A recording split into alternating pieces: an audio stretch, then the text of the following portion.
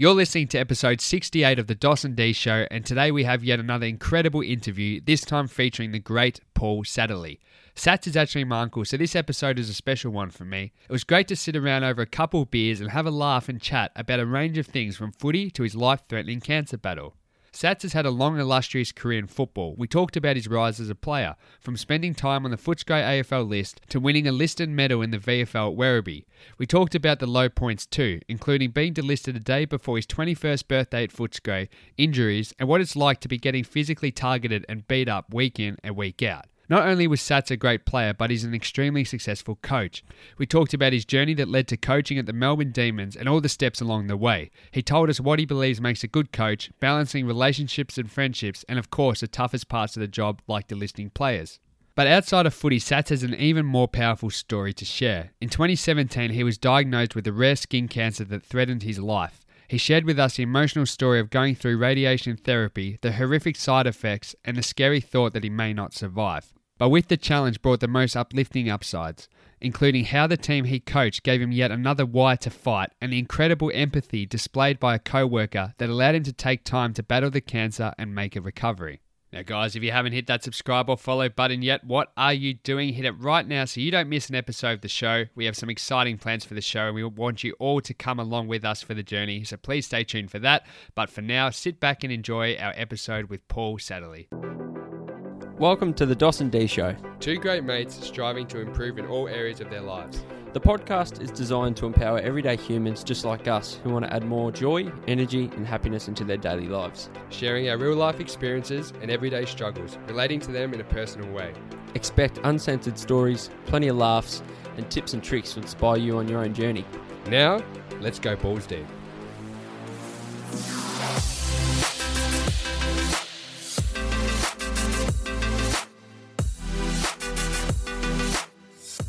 Well, we've locked him down, Dos. We've strapped him to a chair. We finally got him. It's been a few weeks coming, but we finally got the great man, haven't we? It's good to have him. Introduce him for us, mate. Well, it's actually my uncle. So we've got Uncle Paul, but Paul Satterley. Welcome to the Dawson D Show. Thank you, gents. Lovely to be here. Have you? Great pad. Did you like the tour? Did you enjoy the? Well, you showed me one room, so you haven't. You've undersold the place. I think. Hasn't seen the office yet. What I can see, it's very impressive. Well done. Thank you. Thanks. No, we're wrapped to have you here. Can't wait to get into. Should I call him Uncle Paul? Call me Sats. I was going to say. Yeah. Because I only get called Paul if I've mucked up at home. So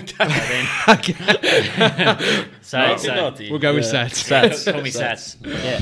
Well, mate, we're just pumped to just have a chat with you. And like, I've always looked up to you as growing up. It's been countless times in my life where I've got Dad, because I was too scared to call as a 12-year-old and say, "Oh, I've got a question about footy. Can you ring Sats?" I'll say. And Paul's done amazing things for me. He's come down to the footy club growing up, but I would just want to dive into your life, mate. So I know footy's a big part of it. So can you just tell us a little bit about your career in football? We've got 3 hours. Yeah, mate. And we will say this: we don't want to be humble at all. No, no humility, please. No. So I'm a Westie. Westie grew up in the West. Played just junior footy out for Altona and for Williamstown. And then probably my first real crack at probably a high level came about, got invited to the Footscray Under-19s when they still existed, that competition. Subsequently played the very last year of the Under-19 comp. Yep. Before it became what's now the NAB Cup and the Under-18 competition. So I played 1 year as a 16-year-old with the Bulldogs. And on the back of that year, it was because they disbanded the Under-19 competition, all clubs with an Under-19 team were allowed to list, it was like 4 players, I think, from the 19s, just put them straight onto the senior list on the end of the year. So I was really fortunate I was one of those players, along with, like, you'd know, Rowan Smith, who played a lot of, 300 gamer, probably did a little bit better than myself. John, no, he came a bit later.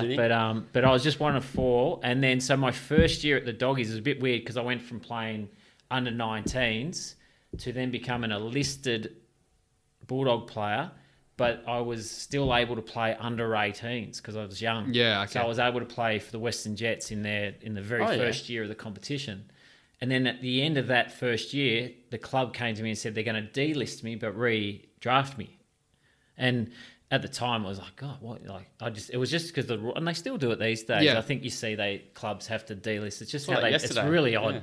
For the rookie list. For the rookie list. Yeah. But this was for the senior list. So I got, so the March draft back in the day, And what it probably did was it served me well because I got like all of this attention that I've been drafted when I was really already on the list. And so I got this unnecessary sort of attention for being redrafted, essentially. Yep. But I spent 3 years at the Bulldogs and, didn't eventuate to any senior footy, unfortunately. I mean, at the time I was there when Rovers were in vogue, I was up against Liberatore and Colin and Brian Royal and Scott West was coming through the same time. So there was this, Luke Beveridge was there. There was this abundance of these quality little blokes. Literally, I would have been like the 8th or 9th in line, to the throne.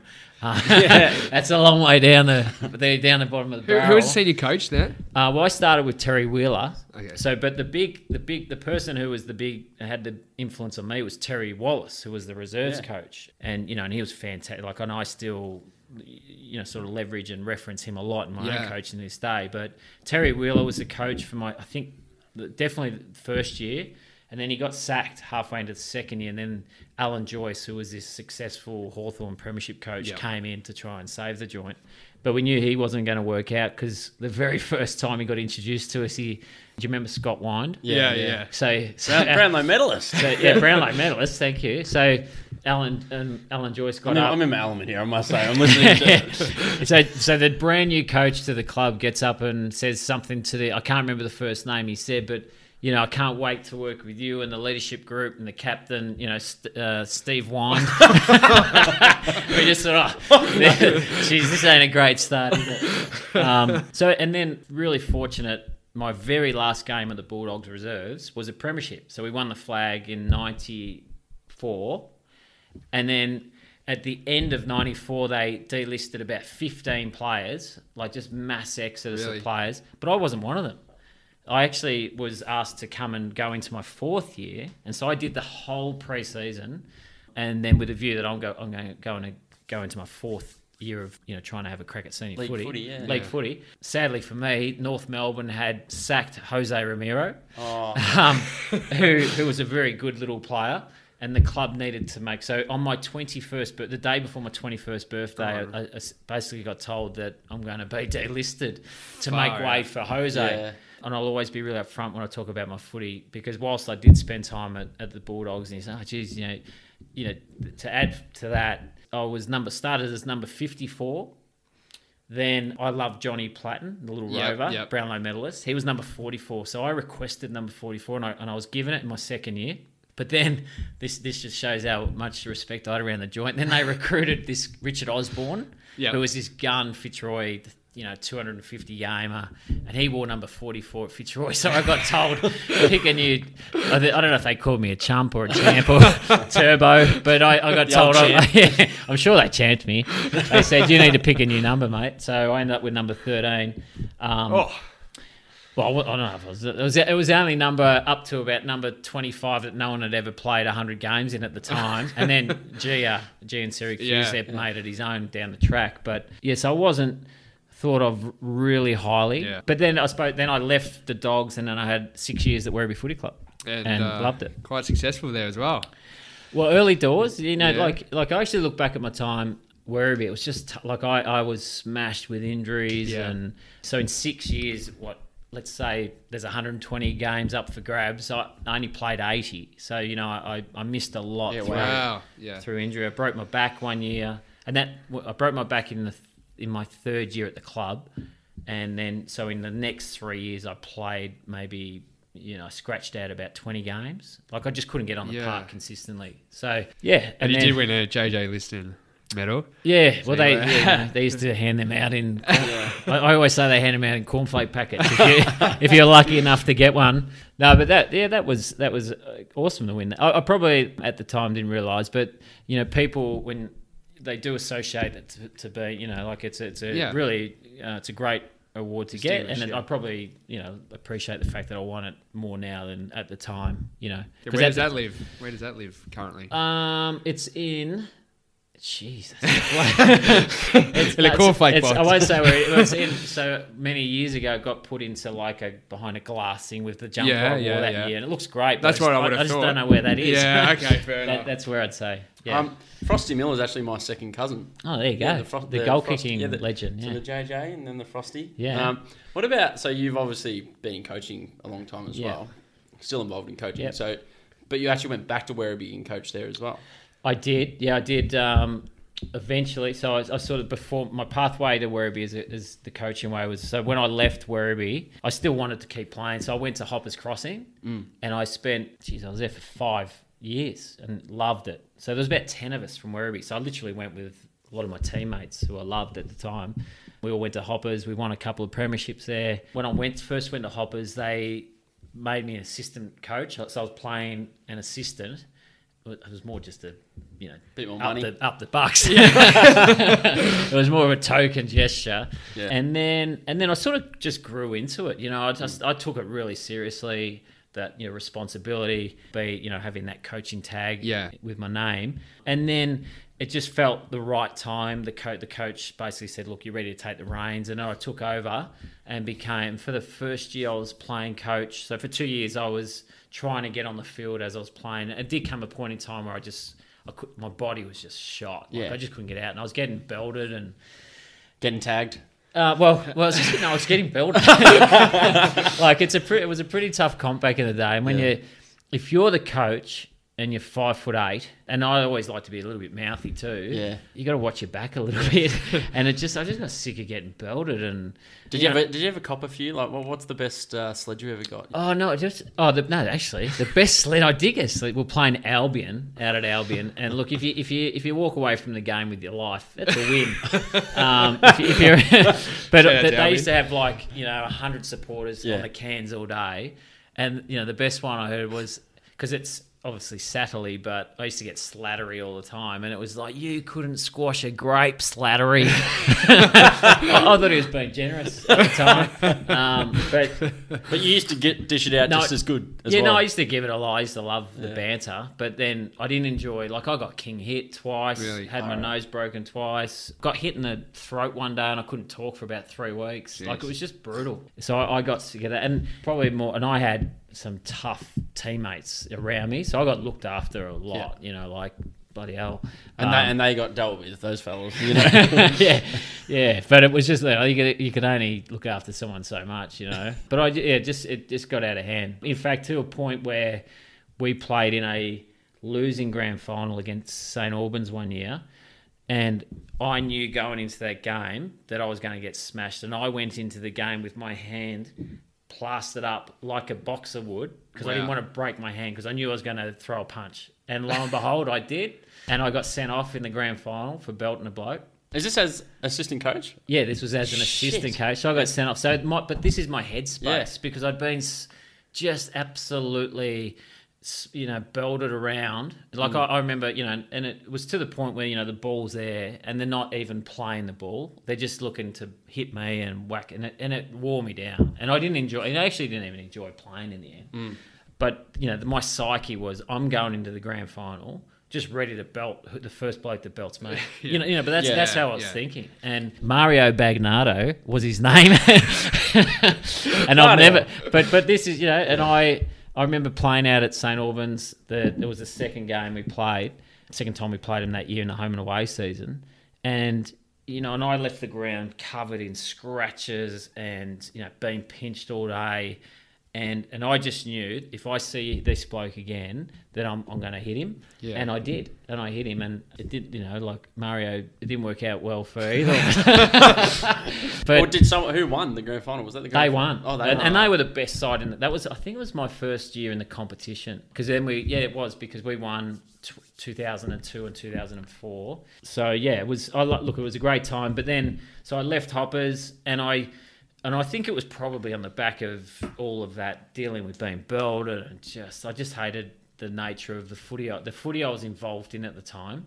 It was wearing me down. So I wanted to get involved in a competition where, knowing players are hell-bent on wanting to be the best they can. Yeah. Hardcore commitment. So I landed at back at the Western Jets where it started as an assistant coach to Mark Neild, the future Melbourne coach. And I did that for a full year.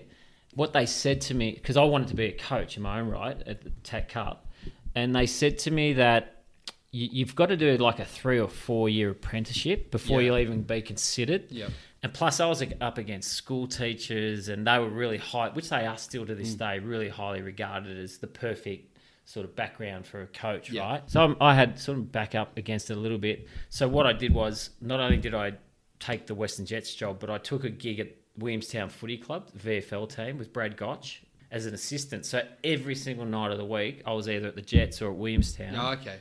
I would always be one, Western Jets always came first, but I would double up with Willie. And I was just trying to show them that I want to fast track this. And generally, those two clubs are working together. Yeah, they were. Anyway. They were aligned, correct. And so then, fortunately, there's a Danny Sexton who's been at St Kilda for years and years and years. Yeah. He was the Northern Knights coach, and he got a job at St Kilda, and he's still there to this day, funnily enough. That created an opportunity at Northern Knights, so I was lucky enough to get that job. Yeah. So I went to the Knights, and I walked into a list that had Cruiser and Cochin, Zaharakis, Hurley. Wow! We had Jack Grimes, Vest Premi. We ended up with about 6 picked in the first 15. It was just an insane list. So I did it for 2 years. TAC Cup's very demanding. So combining work and TAC Cup, it just got too much. What were you doing for work at the time? I was working at Don Smallgoods. Okay. Just in a state sales role, and then, because I just couldn't combine the two, Werribee came knocking and said, hey, do you want to come as a development coach? It will work nicely with your work. You can do it as you see fit. It's pretty much you do what you can. So I went there and did that. And then that flowed into when Simon Atkins, remember Simon Atkins, ex-Bulldog? I know the name. Yeah. He was a really good player, or a great player at Western Bulldogs for a good period of time. Yeah. In the 90s, he was like a gun in the 90s. I'm showing my age here now, but he had been the coach at Werribee for a few years, and then he left, and then that job opened up, but it was full time. Yeah. And so I thought, well, I'm going to quit this good job at Don Smallwoods, have a crack at it, and I got the gig. But were all clubs, VFL clubs at that stage, full time? No, it was a bit of a big deal. Because was that when they were with North? Yes, North Melbourne. So, and the reason why it was full time, because you needed to be really engaged with what North were doing. I was going into North Melbourne every Monday, sitting in their team meetings, and Brad Scott, and because I needed to sort of coach the way they were coaching at Werribee, because I had half the North players on my side. Yeah, I'm looking forward to you sharing a couple of stories when you went into the Werribee rooms that you told me. So I only did it for 1 year, and then when I mentioned the Mark Neild connection, 1 year after being at Werribee, he got the job at Melbourne, and then he said, "Come along with me." How good's that? Yeah, so it's it's people you know. And So I ended up in Melbourne for 2 years. That didn't go well. Well, Sats might not remember, but we actually crossed paths. I was working at Casey back then. At that stage, Daniel said, it wasn't a great time. Well, Casey was all right. Yeah, well, they were really competitive. In 2012, we were there because Brett Lovett was the coach. That's right. And my old man, best mates with him. Oh, right, there you go. And would be like, well, Brett would say he's my coach. He's the coach's coach. Yeah. So he was play welfare, my old man. Oh, there you go. And then they're like, oh, Wadey, come do some stats, because I used to love my footy. And we finished top of the ladder. Yeah. In his first year, but then finals came around and they take all the Melbourne players. Yeah, no, it was always rough. Oh, look, it happened to me at Werribee. We made the prelim that year I was there, and they rested blokes on me going into the prelim. Like a Majak Door, as an example, was braining them, but they said no, they wanted him to be ready for pre-season. Maybe a bit of surgery or something. Yeah, clean his little finger out. Clean the little toe. Nothing on him was little. For it. I can imagine. But we digress there a little bit. But I ended up at Melbourne and then got the sack, and been in the VAFA now for going in 9 years now. Yeah. Next year. I want to ask a little bit about. Jeez, I feel like I waffled on a bit. No, that's great. No, we love it. Sorry, we love it. Well, I want to ask Sats a little bit about the difference, because you talked about being at Hoppers and you're an assistant coach. Were you then captain coach? Yes. Yeah, so I want to ask about that dynamic of being a captain coach where you're playing with your teammates and you're having to coach them. And is there a change between being a teammate and suddenly telling blokes what to do and versus then going into a full-time coach with... Yeah. Oh, good question. Yeah, look, at the time, I was really hardcore. Yeah. And I probably have only found out more recent times when I've, like I have, you have like reunions and all sorts. And I talk to my teammates who I coached, and they tell me stories about, geez, mate, you could have lightened up a little bit. Jeez, did you really have to spray me like that? Yeah. Well, one story was one of my teammates I caught up, Robbie Kavke. We caught up recently, and he was telling me, there was one day we were playing, they were called Set and Yarraville, I think, at the time. And they were like, at the bottom of the ladder. We were at the top. Yep. I think everyone knew we were going to win and win comfortably. But I would always be so wound up pre-game, and if I'm talking to the group, if your eyes were wandering, I'd smash you on it, and say, Rob, look me in the eye, mate, Whereas fast forward 20 years on, you learn as a coach, some guys need to be staring at the clouds, and it's just their personality. Yeah. And they might be listening, but their eyes are somewhere else. Or some guys like to laugh before a game, and some guys like to be on their own. So, you understand as you go that you've got all these different personalities, and it's not one glove fits all. But I didn't know that 20 years ago, or however long, And so I was just this hardcore little dude, little angry little man who, this is the way we go about it. Trying to make your name for yourself as a coach too.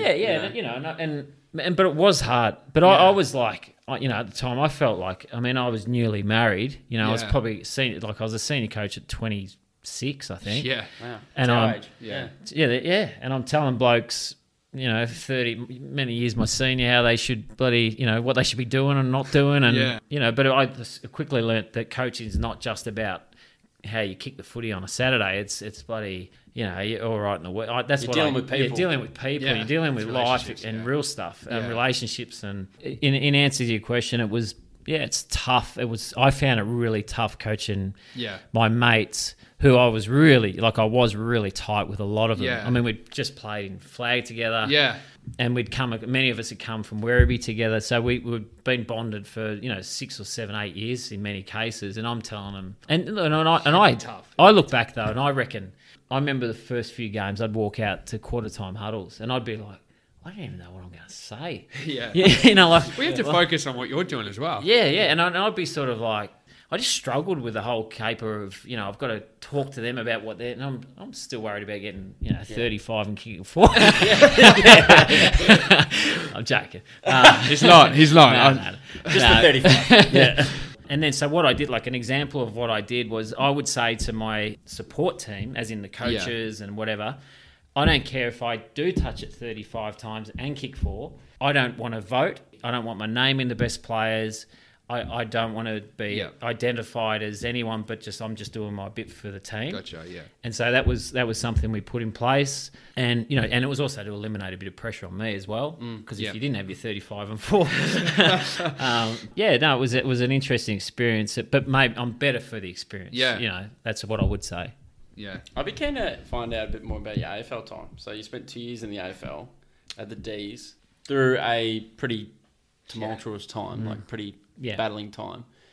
You would have seen some rough stuff in terms of I just think of the pressure from the media that was on Melbourne around those couple of years, and Mark Neeld, and I'll still never forget where I was when they got that first win against Essendon at the G, and it was pissing down. I was at a family friend's house, and I just remember what a big deal it was. Yeah, I can't remember what round it was. No, it was about round 9. Yeah, and they still had I was there. Oh, yeah. I want to know about what it's like, I guess, if you're happy to talk about, the delisting of players. Yeah. That process. And, how does that work, and how hard is it, and what it's like, and you're dealing, like you said, you're dealing with people. It's not just a job. I think probably, it's important to understand, when you're the development coach, you're not the one having those final conversations. I suppose the only involvement I would have is, we'd have match committee. In a broader sense, with match committee, there was, we had Todd Viney was like the list manager. You'd have the recruiting team. So it was like a, well-rounded. It was a team effort. Yeah, it was a team contribution in terms of the input of how we feel about certain players. And at the time, everything was always centred around what they called a premiership model. So what does a premiership team look like, and what type of players do you need to fill those roles? And of the players on the list, who are the guys they think can carry the club forward to fulfil that, to get them to the ultimate prize, right? Can it quickly? How many are in that team that were in? Or Jets. Neville Jetta was... Neville Jetta, Nathan Jones, Jonesy. Tom McDonald, Max Gordon. Jack Viney. Yeah. There's about 5 that survived. Yeah. That survived. Well, no, I know what you mean. Yeah. Salem, was he there? No. Oh, he wasn't there. No, it was just those 5, I reckon, that are still here, are still there that from when I was there. But so I think the way it's done in terms of delisting, I think for most players, you'd know if the writing's on the wall. You know, one, if you're not playing senior footy. 2, my understanding, thinking back to the time, was I think there was good dialogue between like the footy manager and player managers, and because I think they represent the player as well, so they want to know, why has my player got a contract, where do they stand for next year and beyond. That's always ongoing. So I think it's a bigger picture of as opposed to just the coach going at the end of the year, hey, you're out. But you would have end of year interviews with the players, and it would be a two-way. How do we get better? All those sorts of things, like a typical review at the end of the year, and then those decisions on delistings I reckon, looking back, they're probably formed well in advance. It's like me getting culled as a coach. I knew 6 months out. Really? Yeah, the club communicated and said, look, we'd already sacked Mark Neild. Neil Craig was the caretaker coach. There's going to be a new coach coming.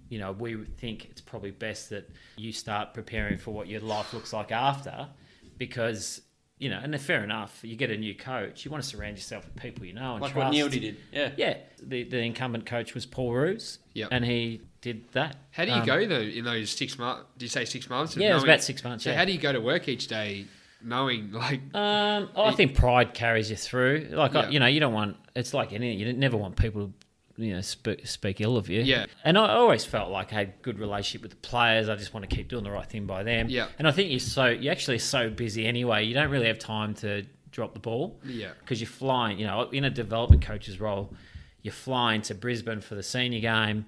The next day you're on a flight, either that or you're on a flight that night or the very first thing the next day, and you're out to Casey or Frankston to watch a VFL game. Yeah. And then you're cutting vision for the next 48 hours. Like, it was just constant. Yeah. It's not glamorous. It's not a glamorous role that people would, people go, I'd love to be involved. Like, it's hardcore. Yeah. And, the good days are amazing when, people at work on a Tuesday and you're out there kicking footies in the middle of the day and it's sunshine, it's beautiful. And you're pinching yourself. Yeah. But you ain't pinching yourself when it's pissing rain in Brisbane on you waiting for a flight to get home. Out of Bendigo. Oh, I hated that trip. Yeah. So, you take the good with the bad. But, I mean, I learned, you're working in an elite environment with elite, Neil Craig's an elite person in his field. You're just learning. And you probably learn more when your team's going horrendous than when you're winning every week. And so if you're losing, you go, how are we going to motivate the boys this week? How do we get the most out of player X who's got 5 games under his belt? It's always a challenge. So I learnt more in a crappy team than maybe I would have in a successful team. I don't know. I want to ask about... Before you ask the next question, you better get me another beer. Thank you, mate. Geez, you necked that. Bloody, I've been sitting on that. Got mine. We're asking the questions. Yeah. I want to ask Sats about, as we sort of go on with our journey, what we're doing, we now understand sometimes it's not what you know, it's who you know, and how important relationships are in building connections with people. And how much do you value that through your life in footy? Because you've basically almost every job you've said you've had, you've mentioned somebody else that's helped you or guided you through or has given you an opportunity. So how important is it in just everyday life to build better relationships with people? Like you said, like, not to burn a bridge, you got 6 months left. Yeah. You still go in, maintain your reputation. Yeah. Yeah. Good question. Look, I mean, each to their own, right? But I mean, for me, relationships are king and communication is king. And that's what I've like, I don't know if it's just been the way it is, but that's almost my mantra, and and I think if your pride kicks in, for me, like if I think back to even the early days at Werribee, like let's say, I was probably 22, 23 years of age, when that next batch of kids come, those next batch of 19-year-olds come in, we used to have this Big Brother program where the senior players, and I was 23, so I'm a senior player, they get buddied up with a 19-year-old kid that's coming through, show them the way. And as an example, like for me, that kid coming through, like for some blokes, we'll catch up every now and then. For me, it was like, I'm going to help you with your diet. I'm going to help you with how you prepare for games, how you post-match review of your own game. You not do anything half-assed. Yeah. Because I was so passionate and full on about it. Anyway, a player that I took on board was a kid called Chris Gillum. Okay. And I took on Chris Gillum, invested in him heavily. A great man. He's coaching coaches in the Western Region Footy League to this day, and actually was my reserves coach at Werribee. Okay, many years later, and a quality coach in person. But at the time when he came in, he loved his Maccas and as all young blokes do. But the story with him is, unbeknownst, so I'm helping him out and I'm mentoring him and I'm investing in him, right? Yep. And then about 6 months later, I mentioned earlier, I worked at Don Smallgoods. Yeah. Well, I applied for this sales rep job at Don Smallgoods, and I applied for it. I get a phone call, and this fella says, "Oh, hi, my name's Jeff Gillum." Nothing, I didn't twig. And he said, "I'm just calling. You've got a job interview tomorrow for the job. I'm just calling to let you know you've got the job." Oh. And he said, "I'm Chris's dad." Before I'd even went for it, he said, I'm Chris's dad. I know exactly how you operate because how you've looked after my son." Yeah, I didn't know that. I didn't plan that. Story, and what's the chances that his dad was going to be working at Don Small, where I'd applied for my first sales rep job?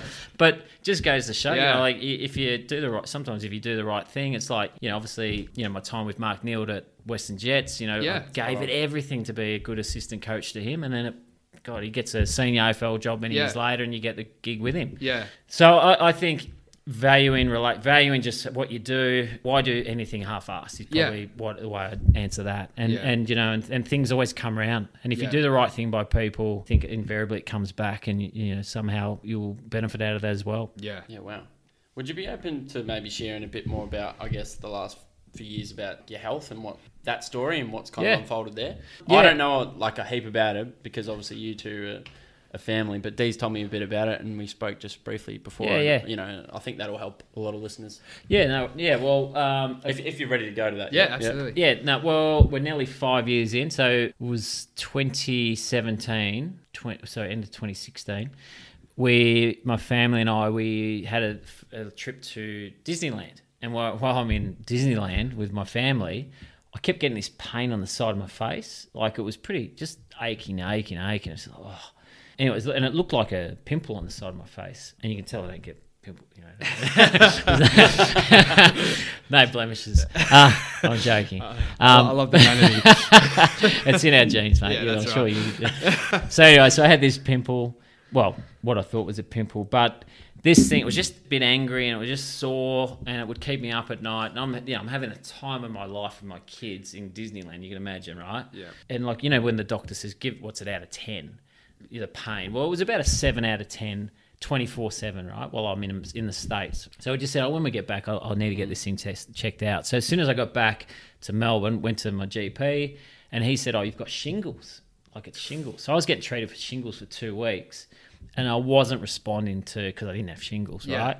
But I'm taking, and this thing, then it's become like an 8 and a 9, another 2 weeks on. My head, and it was right on my temple, so it was just throbbing and throbbing. And then I went to another GP. I went to another GP, and he said, you got an ingrown hair. Oh my God. Mate, this is bullshit. So then I thought, I'm going to, look, I always liked my GP who originally said I had shingles. So I went back and, mate, this isn't, I've gone somewhere else. I was straight up, I've gone somewhere else. So it's not what he said, and it's not what you've said. So he sent me to a dermatologist. Yep. And at the dermatologist, the professor there was the head of skin cancer, the Alfred. Yep. So I got to a good guy. Yeah. Anyway, and by this stage, mate, it's aching more and more so. So he cuts it for a biopsy, and when he cut it, the stuff that came, you see those horrible videos. Yeah. I love those videos. I love them too. Like, you have to watch, you know. But it was like, I couldn't see what was going on, but he's just saying, like, this, it went for 10 minutes, right? Really? Stuff, junk, horrible. Can't imagine what's coming out. But the way he's reacting wasn't great. And so he said, look, this isn't skin. You've got no cancer or anything. You've got some sort of bacteria or infection or something, right? So I left that day thinking that, okay, I've got no cancer, but it's something that's a bit yuck and I'll need to go on antibiotics, right? So we're aligned. Once he cut it and once that general or anaesthetic or whatever he put in died off, the pain went from an 8 out of 10 to about a 12. Like excruciating pain. And anyway, it was about 2 days later, I'm dealing with this thing, and it's ridiculous. And he called me back in. He goes, listen, you don't have a bacterial infection. You've got a rare skin cancer, a SCC. Sorry, the BCC is the most common one. I had a SCC, but a rare version of a squamous cancer cell version of it, and it was never seen it before. He said, mate, we're going to have to get this thing cut out. So I got sent off to see a surgeon. And the surgeon said, I can't get you for 2 weeks. Far out. And I was pretty emotional. I go, mate, look, I think I'm reasonably resilient, but I actually can't even. The pain is just so bad. I can't. Please see me. Just fit me in something. So he fit me in. He got me in within a day, cut me open, took out everything, whatever. Well, I thought he did. He took it all out, and then 2 days later, he rang me and said, look, this thing is spread. Like, we're really worried. Like, it's spread. And so they weren't sure. So I had my lymph nodes removed, I had half my face cut out, and it was pretty nasty. But he said I need to go again. So I had to go back in for a second round. So he did the same thing, went harder, so the scar was a bit longer, took everything out. And so that was okay. The operational stuff, that fixed the pain and everything, that was all fine. But it was what came after. They said that I had because it was so rare, they wanted me to have chemo. But then when I had the discussions with the appropriate people, like, they had nothing to show that chemo would help it. Yeah. But what they were all aligned on was that radiation would be the best option. So I was all set for radiation. Yeah. And, it's always, everything goes from bad to worse. So I was told I had to have 30 sessions of radiation. But the night before the first session, the radiographer, is that what they're called? Yeah. I don't know what they're called. But the lady rang me and said, we're going to have to give you the hardest dosage of radiation we can possibly give. So I didn't really know what that meant, but I was like, mate, well, whatever, just kill the thing off. Like, I don't care. Yeah. And I probably didn't know that I was going to have half my face burnt off. I was going to lose my taste for 18 months. I've lost my hair, for good. Just on the side there.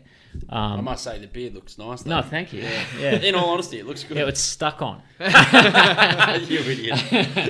So it was the 30 sessions of radiation which really knocked me around. Right? That was hardcore. And it was probably halfway through. So radiation has a cumulative effect. So it's worse and worse after every one. And it's actually worse when you finish the 30, the 2 or 3 weeks after, when you're absolutely at your worst. But what it did was that, I'm nearly 5 years now. Once you get to 5 years, you're done with it. So it's done its job, and it's cleared me of the thing that was in there. Can I ask, where did it spread to? So it just it was starting to. They worried that it once it gets in. So it didn't get into any. No, it didn't get in. No, but they were worried if once it gets in your lymph nodes. That's why they took my lymph nodes out. So, but once it gets in anywhere around there, you're cooked. Yeah. And so I dodged a bullet. Yeah. And that was pretty tough because my wife and I were sitting there and they're like, this thing's spread, and so that. It was that second conversation. The uncertainty of it, just uncertainty. Yeah. Did you fear for your life at all? I thought at the time, after that conversation, that the way they were talking, they were gearing me up for, like, you're in a world of hurt here, mate. Far out. Yeah. So I was thinking the worst because of the way he was saying that if this thing is spread and it's gotten in where it shouldn't go, then you're going to be in a lot of trouble. So at that point in time, I probably thought I was a goner. And you always think the worst. Yeah. How did you go through that period, especially with a young family? Oh, it was a pretty emotional time. My goodness, yeah. And I was still working day in, day out. And my kid, what's this, 5 years ago? Yeah, so, a couple of young girls, two young boys, like, as you know. Yeah. They were unbelievable. Like, I had about 6 months off work and my colleagues covered all of my sick leave. Like, I used all my sick leave for the operation, and then I had all this other time off with the radiation impact. It was just tough, but I had amazing support. Like, I had work support, family support, as you know, and I had my footy club. Yeah, So all of the key sort of areas in my life, I was getting this support that helped me get through it. Yeah, it's amazing. Wow. Can you share the last story? Yeah. Because I love this one. And this just shows, because not all listeners are sports fans or footy fans, but we've got people in our family that don't follow sport at all. And you try and explain what footy means to you, and they don't understand. They don't understand the concept of community and getting around each other. And I just think this is such a powerful story. Yeah. Well, I was going into this was when I came down with this thing. I was going into my 5th year and what became my last year at De La Salle. Yep. So it was my 5th year. So not strangely, at the time, so I'm going through this pain. We're just we're in the early stages of the summer pre-season. So it was around February, March. I'd turn up to train and half my face is hanging off. Like, it was pretty gruesome. But I always kept going to training because I wanted to be around the club. Yeah. And there was a day where I went to training and I didn't even know how I'd got there. Like, I was so smashed on painkillers but I just needed to be at the footy club. I just wanted to be around these young blokes who kept me going, and so I would literally sleep all day, get this energy to go to radiation because I was going every day. Yeah. I'd get through that and then go home, sleep, and then I'd be righto, I'm going to go to footy training now. And so I'd drive down. I wasn't doing anything. I was just there. Yeah. Just probably been a nuisance. But when you're the coach, though, you don't want to let anyone down. You feel so obligated to be there. So I was going through that, and so they saw me, but I didn't tell the players that I had radiation. I didn't tell them anything. The role that they were playing throughout all of this was that they were just there, and they were just getting me out of bed. Yeah. Because I just needed to be around them, and it gave me something to look forward to. A bit of drive, bit of purpose. Yeah, a bit of purpose, and it just got me out of bed, and it was just something that was there. So I went through the operation, I went through the 30 sessions of radiation, and by that stage, it's probably April or May, and it was at that point where because I would have it was probably round one or two or something, maybe a little bit more advanced in the year, but we would all come together. I always did my reviews in a room. All the players are in there, and I finished my 30th and final radiation session that day. And with all the players, it was like a Tuesday or a Thursday night, and I'm addressing the troops, and I said, boys, I just got something to share with you, and I just want to let you know that I've just got through 30 sessions of radiation treatment and I'm cooked, literally. Yeah. Because I'd have this plastic thing on my face. It was horrendous because my skin would just drip off. It was just falling off my face. So you guys know that I haven't been great, but they didn't know I was not one of them knew, and I didn't tell them. Yeah. I didn't want them worrying about me. Yeah. And that's a silly thing because they actually would have been able to deal with me telling. Well, that's what I learned later. Yeah. But at the time, I thought it's too much to tell them. The night that I shared with them that I'd had 30 sessions and I'd finished, I think they were initially really shell shocked that I'd just gone through that. Yeah. Telling you play. And I was tight with I love my players. Wherever I go, I bloody fall in love with these blokes. Yeah. Which I don't know if that's a great thing as a coach, but it's I genuinely... It's good for being a human, though, Yeah. I just love being around. I love what footy clubs stand for, and this is what, my take. So I told them, and then, and Tom Humphrey, who's the captain of the club, who's the toughest bloke you'll ever imagine, got up and come over and hugged me, which was pretty powerful stuff. Yeah. And then what flowed from there is just every player in the room, one at a time, hugged it out with me. Wow. And it was pretty, it was just such a powerful moment. And it just, and I just thank them for, for getting me out of bed and for giving me a purpose and for just supporting me, even though they didn't even know they were supporting me, but they were. It was a time that, I look back on fondly with that bunch of players, that the role that they played in keeping me up and about. And the other thing, whilst I'm going through my cancer, my best mate got hit by that car in Burke Street. So he'd had a bloody rod put in his leg, and that happened almost around almost to the day that when I was in the States when I got called that he'd been hit by the car. I was back in Melbourne a week later. Yeah. And he's in hospital still in La La Land with a rod in his leg. In fact, he only recently had a knee reco, which is still, he's got to get both done, which is still a result of being hit by it. So there was a lot going on in my life at that time. But I keep coming back to my experience, and I think it's the footy club, but it was also I think it's pretty unique to work somewhere where your colleagues actually dig in and give their sick leave to you. That's amazing. And it came about, our now CEO, she recognised, and this is where you learn empathy, right? And this is why I coach very differently to how I used. I've got so much more empathy for people. Yeah. And sometimes you need empathy from others before you actually learn what the hell it is, right? Yeah. And I went, and I was struggling. And it's like we talk about, just ask someone how they're going, right? Yeah. As it meant, just to check in on your mates, and that's something that we as blokes should be doing all the time. Yeah. She asked me, how you going? She just said, how are you dealing with this bloody treatment and radiation? And I got quite emotional when she asked, right? Yeah. And I think she realised he's not going great. Yeah. But I just needed someone to bloody ask how I was going. You're probably holding it in. Oh, absolutely. Yeah. And subsequently, I was holding a lot in because I thought I was going to die. I thought, I've got 4 kids, I'm working, I'm trying to be everything to everyone, but I was sick. Like, I seriously needed just to do nothing, like get myself right. And so, it was through her support. She's like this saint. Yeah. I hope everyone has a saint in their lives, because that's how I view her. And she's now the CEO of the company. Like, wow. No surprise there at all. What's in giving you receive, don't you? So yeah. And look, we've had some other people who've had some sickness at work too, and we've been able to help them. It's almost kickstarted the. Yeah, you paid forward. Yeah, you pay forward, and I think I've been able to give back some leave to someone else who's been sick at work. So. It was at the time, it was quite a unique situation where someone would even think of doing that. Yeah, of course. And it was just because... I don't think that happens in a lot of workplaces. Nah, and because I think all we do is bloody whinge about work, and don't we? Yeah. It's just by nature, bloody job, and people this and that, this. Yeah. And, I'm the opposite. Like, I can't speak more highly of who I work with and Peter's and selling ice cream. It's nice to it's nice to hear. It really is, because exactly what you just said, we just hear about how it could be improved or how it could be better.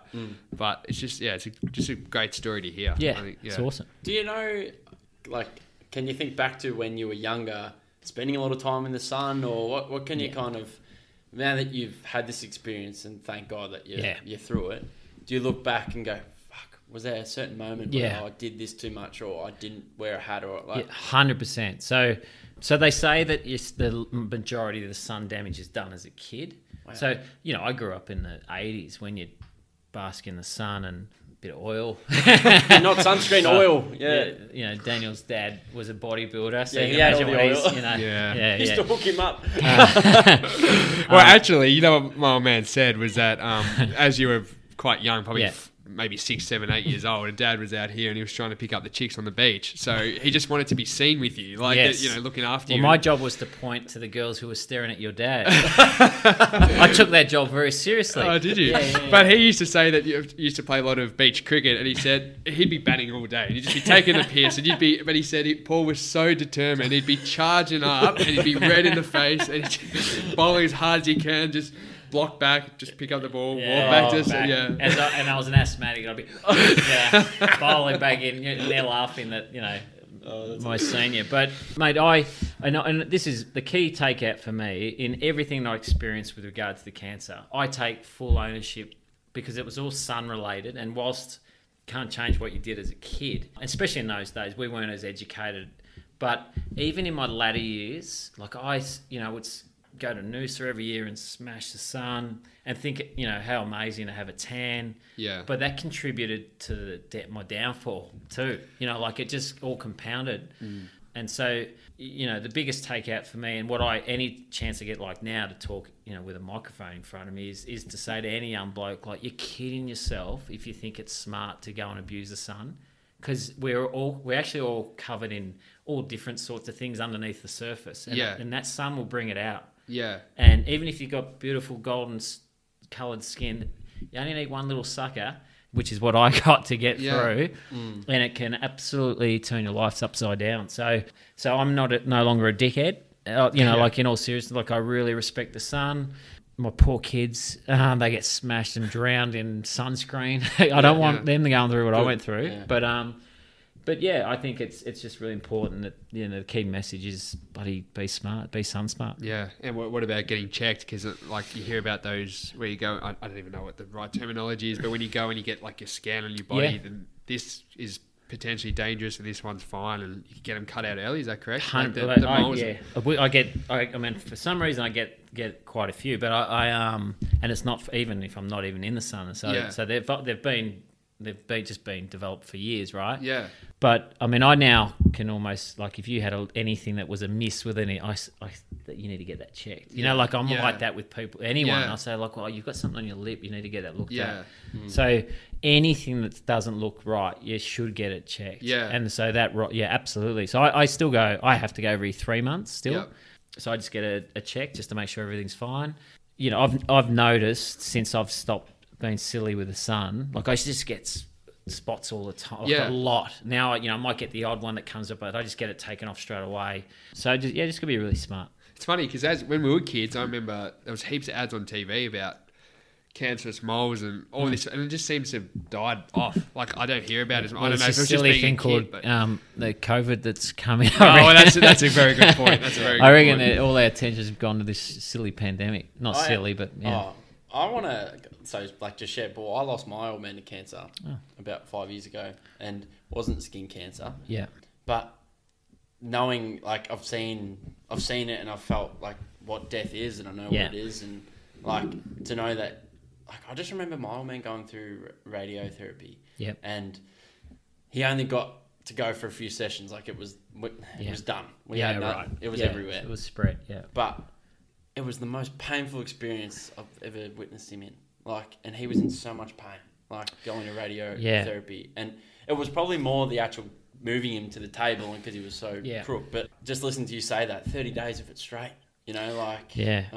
Well, look, and firstly, sorry to bloody hear that. Thank you. But I'm trying to relate in a way, you know. Well, I got to a point, even 20 sessions in, and I still wasn't at the worst, right? Because the worst is 2 weeks after you finish your 30. About 20 days or 20 sessions in, so it got to, because I was just knackered and tired. Liz would drive me in to all the sessions by that point, my wife. Where was it? Was it far from home? Richmond. It was in Epworth, so not far. It was a 20-minute commute. Yeah. I would be pleading I was trying to negotiate with Liz, like, you know, surely 25's, and what if I just get to 25? You know, can we just make a deal that's done? And like, clearly she wasn't going to let me bail out at 25. You had to get your 30 done. But I was just so crook, could hardly stand the shower. Footy, back to the footy thing. I coached one game, and I didn't know if I was Arthur or Martha. Like, honestly, our president, Brian Waldron, at the time, who was amazing in support of me, and he knew everything I was going through. Yeah. And so I rang him, game starts at 2:00. I rang him one game. Normally I'm there at like midday or watching the resis every week. And I rang him at around, it was about 1:45, or I think I didn't even ring him. Liz rang him and said, look, he can't even get out of bed. He's that cooked. And I'm like, no, I'm getting there, right? And so Liz went into the chemist and got me something that just got away, because I was feeling nauseous, and whatever I took fixed it. It was just the nausea that was making me feel crap. So it got me something. So I went to the game, and I should never have coached. Like, I was out with the fairies. I was, on whatever medication I was on. I was cooked from radiation. But I remember it still gave me something. Yeah. The footy club played the role of getting me out and about. So on that, quickly, how important is it for us to have some form of community, or like, because not everyone's into sport. Yeah. Like, I miss footy more than anything. Like, but I can't play for shit anymore. But it's still, how important is it to be involved in something like that for someone? Oh, look. I mean, I've got 4 kids, all different levels of talent and ability and coordination and everything else. And a good example is my eldest daughter. She's nearly 19. And look, sport's never been at the forefront of what she's done, but she got involved in a rowing program where she was the cox.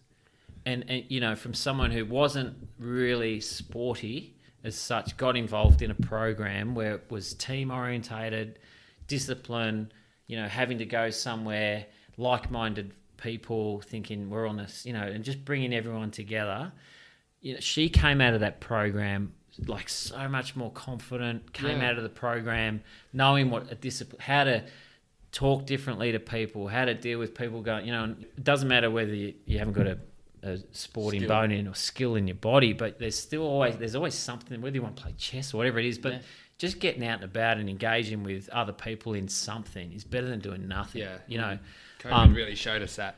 Oh, yeah, 100%. And look, any sporting commitment teaches discipline. and discipline can be applied to work and all sorts of different levels, right? Because you've got to be here at this time and you've got to commit to this and you've got to, and so all of a sudden you've got to play, you got to do the right thing by the team and don't go off and do your own thing. So you've always been constantly drilled on what it's like to be a team player.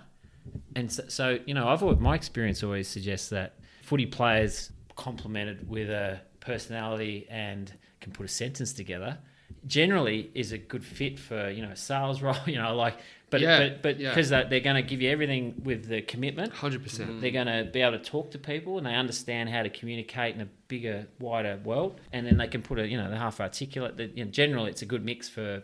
There's always something out there for someone who's been in a sporting environment. That's what I think. Yeah. Well, I know we're running out of time, so I just want to ask. Can't believe we've gone for an hour. I know we've gone for an hour. There's so much more I would love to dive into and talk about Ava, Simon, Tom, and Jack, but and of course Auntie Liz, got to shout her out as well. But final question from me: what makes a good coach? In all your years in football, coaching, playing, what makes a good coach? Do you think? Jeez, you didn't even give, give me the heads up. You didn't know any of this stuff. It's not how we roll anymore, is it, Dyson? No. Look, I think.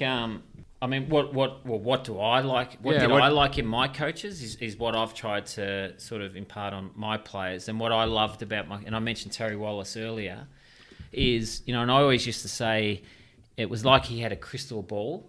Because he would always say to me, look, Sats, if you don't do X, Y, Z, this is the consequence. But if you do A, B, C, this is what it means for you in a positive way. There was always this direction. But that was just because he spoke to me. So the key for me was communication. It was a coach who communicates with his players and can build a relationship. So I think it's those two things coming together. Because if you're talking to your players, generally you're hopeful there's a relationship that comes from that. And for me, coaching is not just about teaching that player to kick better on his opposite foot. That's a nice to have. Yeah. For me, a good coach can coach footy, but can be invested in his players out in the world outside. The more you know about your players, the better you will coach them. Yeah. So if I'm coaching you, mate, and you've just split up with your girlfriend, but not long ago. We just touched. This has just gone to shit. I'm Trigger warning. Totally kidding. But if the coach knows that, right, and you're just a bit off and you're a bit down at training and you're not kicking it as well as you normally do, it's because you and I have had a good chat, and you've trusted me enough to tell me something personal. Yeah. And then I can coach you better because, he's going through a tough time. Mate, have the Thursday night off. Like, go and spend time with your family, or, if I've got that understanding because I've got a great relationship, then I think as a good coach, then it helps pave the way for better understanding and just better direction because you know what you're dealing with. If I've just got all these sad faces around me, I've got no idea what's going on. I don't know how to coach. I don't know how to manage them. But for me, it's communication and a bit of trust and probably 3 or 4 things blended in one makes a good coach. Yeah, that's my opinion. Love it. I think that's a pretty good. I think that's pretty good. Now, I just want to acknowledge you. Thank you so much, Sats, for coming in and having a chat with us. Like I said, I'm not blowing smoke up your ass. You have. You can. Yeah, he'd love that. No, you did genuinely did have a big impact on me growing up. Mate. I always did look up to you, as I mentioned earlier in the podcast. You've always been so great to us, and everything Paul said today. I know members on the other side of, like, my mum's side of the family, they've always spoken so highly of you. So just even relationships with them and communication with them, it speaks true. So acknowledge you, thank you, and appreciate your time.